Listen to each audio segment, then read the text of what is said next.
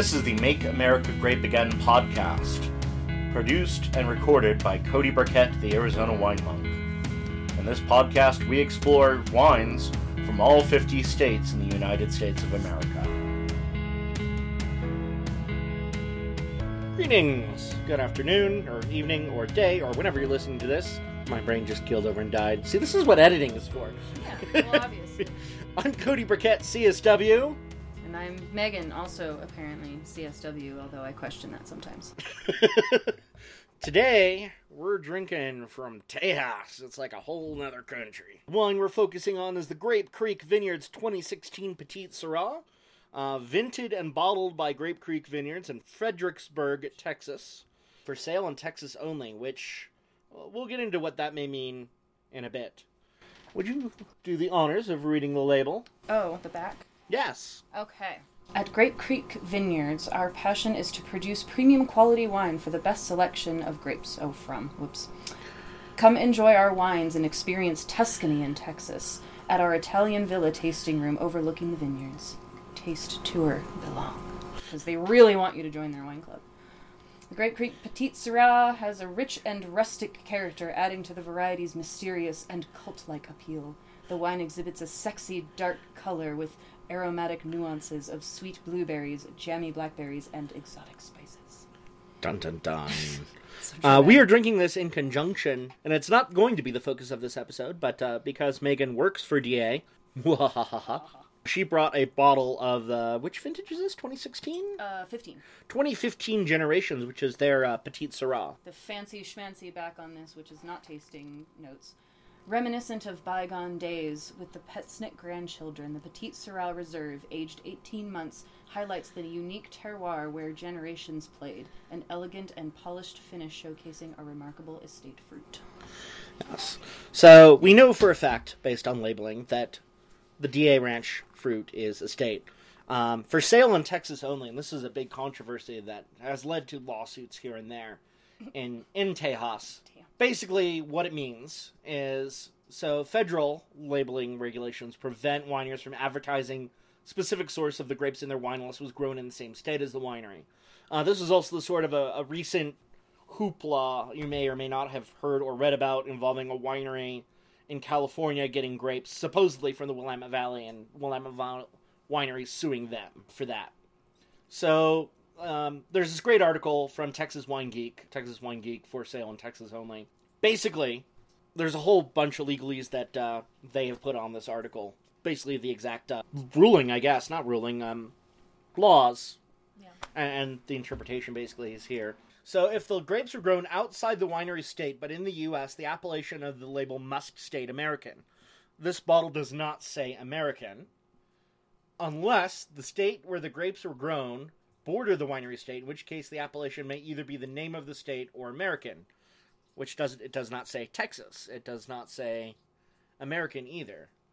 Aside from the vinted and bottled by. Yeah, so this is what we're relying on. Vinted and bottled by legally means that you're making that wine yourself at your winery. So my guess, and this is a shot in the dark, and I'm going to call the winery and probably put this as an addendum tomorrow, or whenever I remember to give them a call. Find the number. If I can find the number, because we were looking at the website, and there's all this stuff like joining the wine club and all of our tasting rooms, but no phone number anywhere. It's just like, oh, that's kind of suspicious. Yeah, it's not on the bottle either. The website's on the bottle. The website is on the bottle, but the website doesn't have it, which is weird. They're like, you don't call us. But anyway. We're too good to talk. So, basically, this whole for sale and XYZ only was lobbied for by California wineries to prevent non-California wineries from being able to buy California grapes and advertise them as California grapes. So they basically didn't want a Texas winery or an Arizona winery, because this was a thing in Arizona for a while, too, with bottles that had that on there. As you mentioned at Oak Creek. Yeah, that, and I remember hearing about it at Burning Tree. Yeah. Because I think it was, Corey? Yeah. Corey was talking to me about it. That, I don't know, sometime I was there. Yeah. And so I thought that I knew what I was talking about, but maybe not. So basically, they didn't want those wineries to be able to buy Napa grapes and put Napa Valley on the label. So they do provide an exception for federal labeling regulations if the wine will be only sold in the winery state. So if a wine is granted the exception, they must put the phrase "for sale in blank state" only on the label. So basically, it's designed to allow wineries to provide better information about the grapes used in their wine, which has not helped us at all in this case.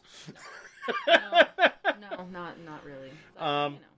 But, that being said, just because it says "for sale in Texas only," it doesn't mean that the grapes in the wine aren't from Texas. They may well be. Just not sure where. Just not sure where. So, we also know that ostensibly Fredericksburg is an AVA. We'll talk about AVAs in Texas in a minute. But it doesn't say Fredericksburg AVA. So my guess is that this is a blend of estate Petit Sirah plus Petit Sirah maybe from Mesilla Valley or other AVAs in Texas, and it's blended together. So it's a Texas wine, but because maybe labeling laws prevent it, it can't say Texas Petit Sirah. Right. Because if it's coming from more than one AVA, you're kind of limited on your labeling rules based on what we learned in class studying for CSW. Or didn't learn. I was going to say, because I totally remember all of those. I vaguely remember. I don't remember shit. It was the hardest fucking test I ever took. Studying for it was hard. Taking it was, I was just like, whatever. I just took like 16 pre-tests, so that didn't faze me. It was the studying, year and a half of fucking studying. Anyway, that being said, it's better than some because both of us really hate other people. Yes. And CSW is basically SOM status for people who hate people because it doesn't focus as intensely on status because not status. Not the service industry. Yeah, we're not focused on like going to fancy billionaires in a restaurant going, like, buy this bottle. Overpriced bottle of Screaming Eagle that tastes like oak shit. Yes. And then making sure that you open the bottle on the right side of the person and then serve it on the correct side of the person and get your wine cold and just the right way and listen to assholes yell and blah blah blah blah. People being like, well, this bottle's corked. Be like, asshole, you have no idea what you're talking about. Yeah, no, this is not corked. It actually was from a little bit of Brett, so it's not corked. Brett is a different thing. It's not corked. Mm-hmm. Fuck you, this is normal. Yeah, except for you can't say that. Yeah, I know. Because the customer's always right. The customer is always right except when they're absolutely fucking wrong. No. And you want to tell them, but you can't. Sometimes I do. And I'll be because my interest is in teaching people when I'm in the tasting room, not necessarily proper wine etiquette. I don't want to be like make them into little clone copies of me where they're super wine geeks going ooh and ah over amber wine or what have you. But I want people to, learn the proper pronunciation of Syrah or Viognier or learn that yes, we actually do make wines in Arizona. Yes, there are great ones in Arizona. Every state has a winery, even Alabama and Alaska. Which is all what this podcast is about. Yes.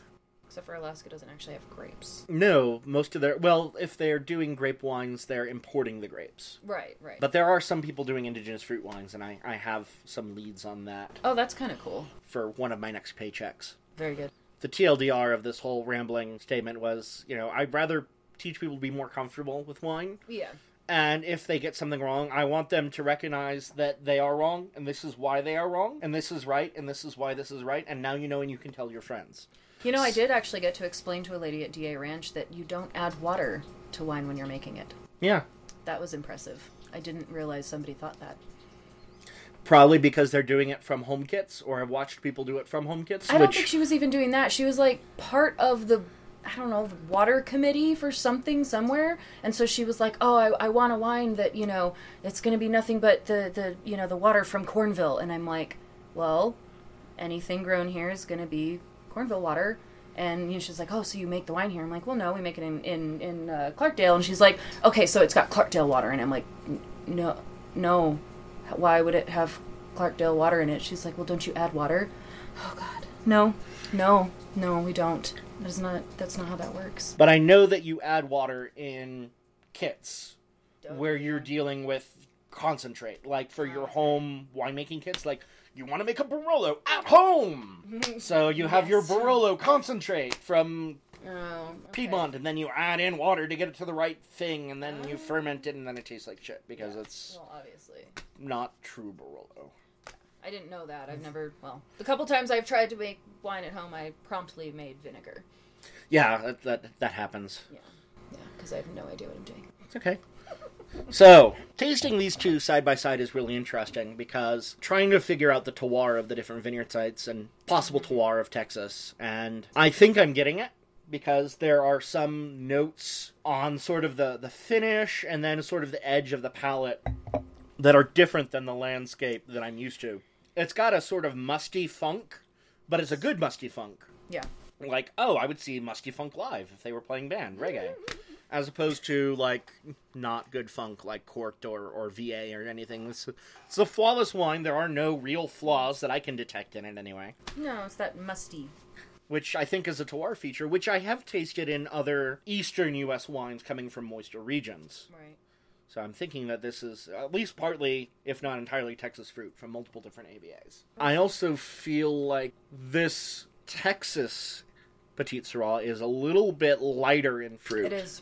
I was just thinking that. It's actually, the texture is a little bit lighter than DA's. What notes are you getting? I mean, they're both similar. I can tell the difference. I mean, there's a lot of dark berry on the both of them, but I know on the Texas one, I get a little bit more of that cooked fruit kind of thing. You know, almost pruny, but not completely there. Yeah, like stewed, roasted plums, Yeah. and I'm getting more red currant and red cherry.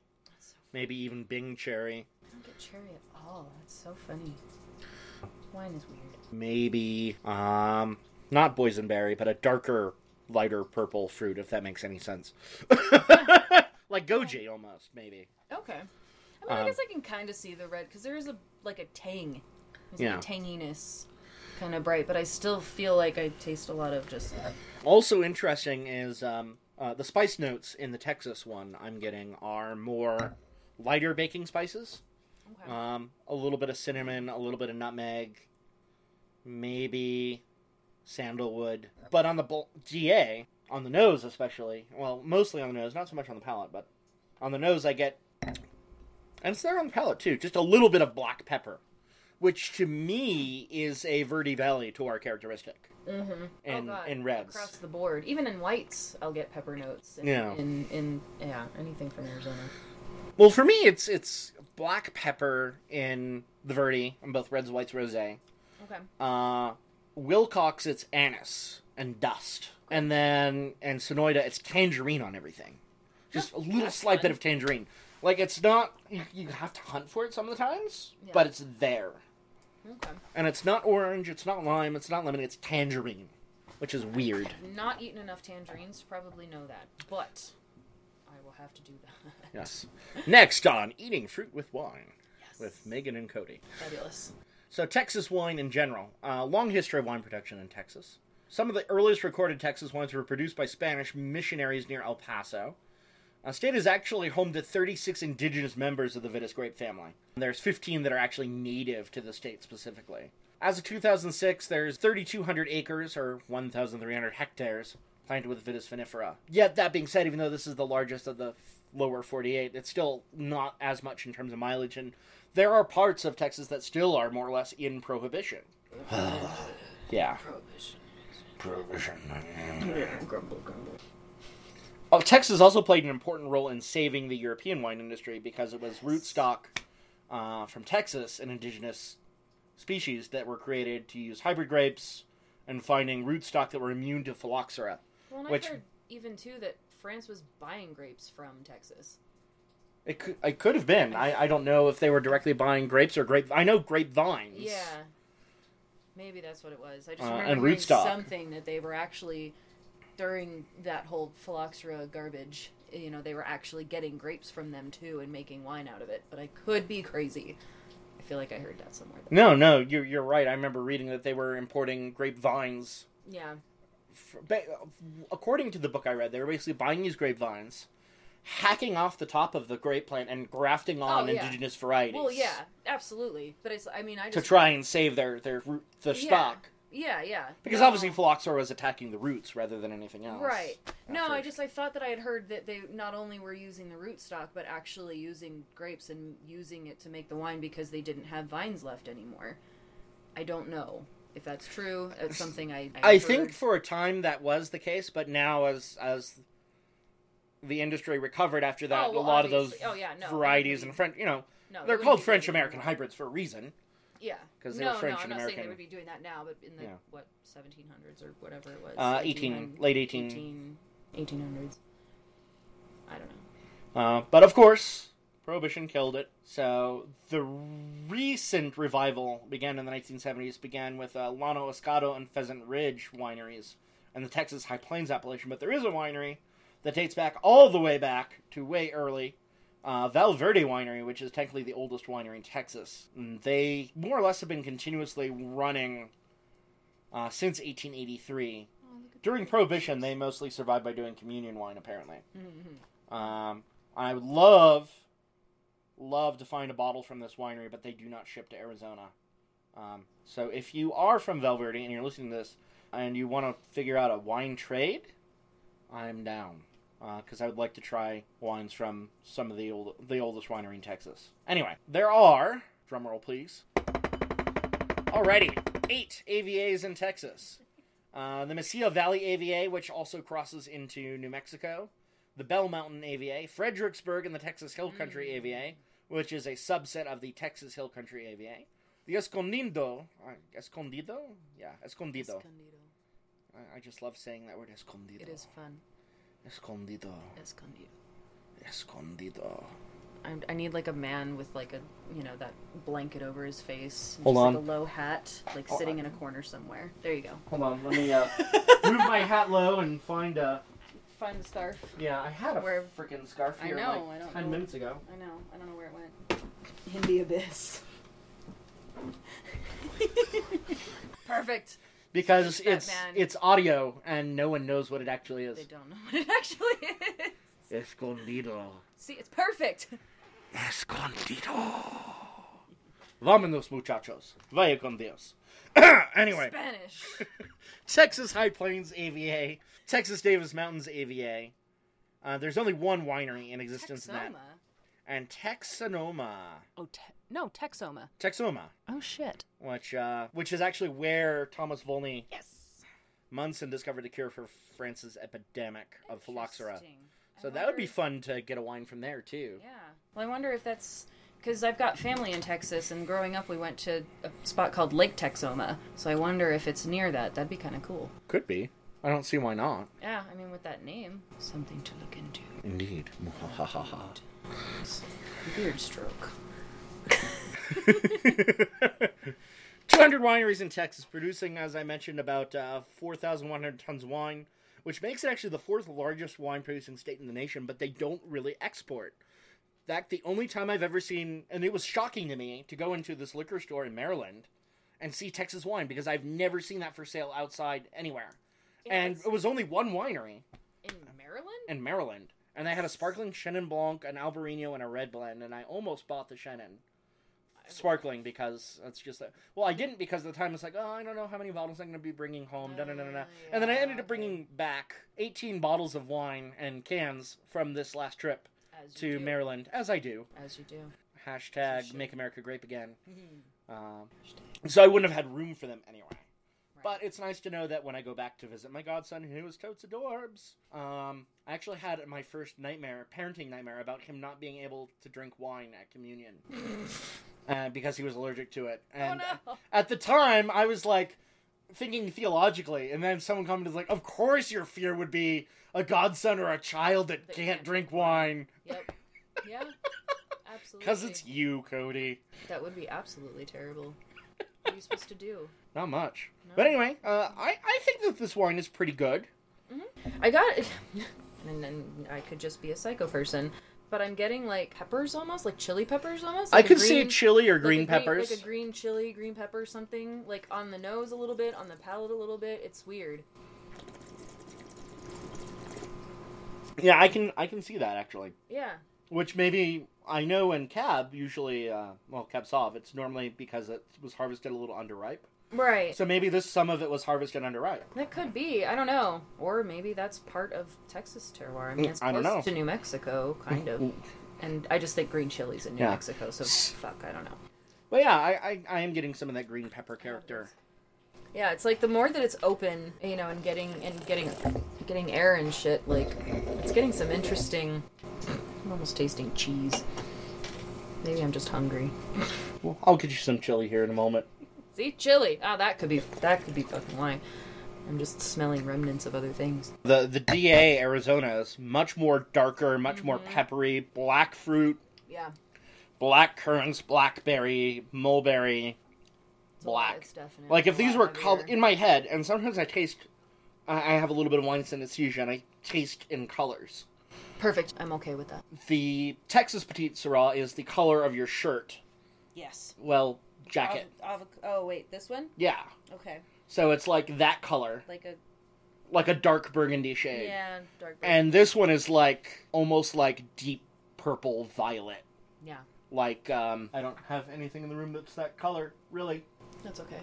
Oh, you can't really see it in the light because it looks black, but the color on the dress of the Theotokos, the Mother of God in that Coptic icon there. Very good. Which will mean absolutely nothing to you people listening. So a darker, deeper purple, more... I mean, even just looking at more them. blue purple than red purple, if that makes sense. That's the only synesthesia I have. I have a friend who tastes wine as music notes.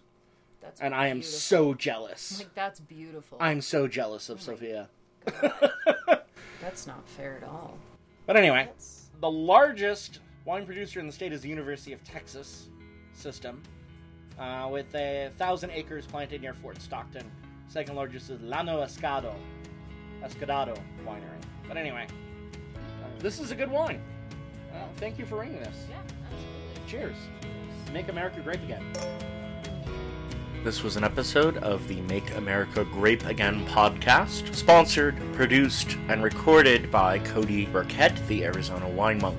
You can reach us at makeamericagratepodcast@gmail.com, on Instagram at the AZ Wine Monk, or on Twitter at CV Burkett. Be sure to also check out our website, makeamericagrapeagainpodcast.com.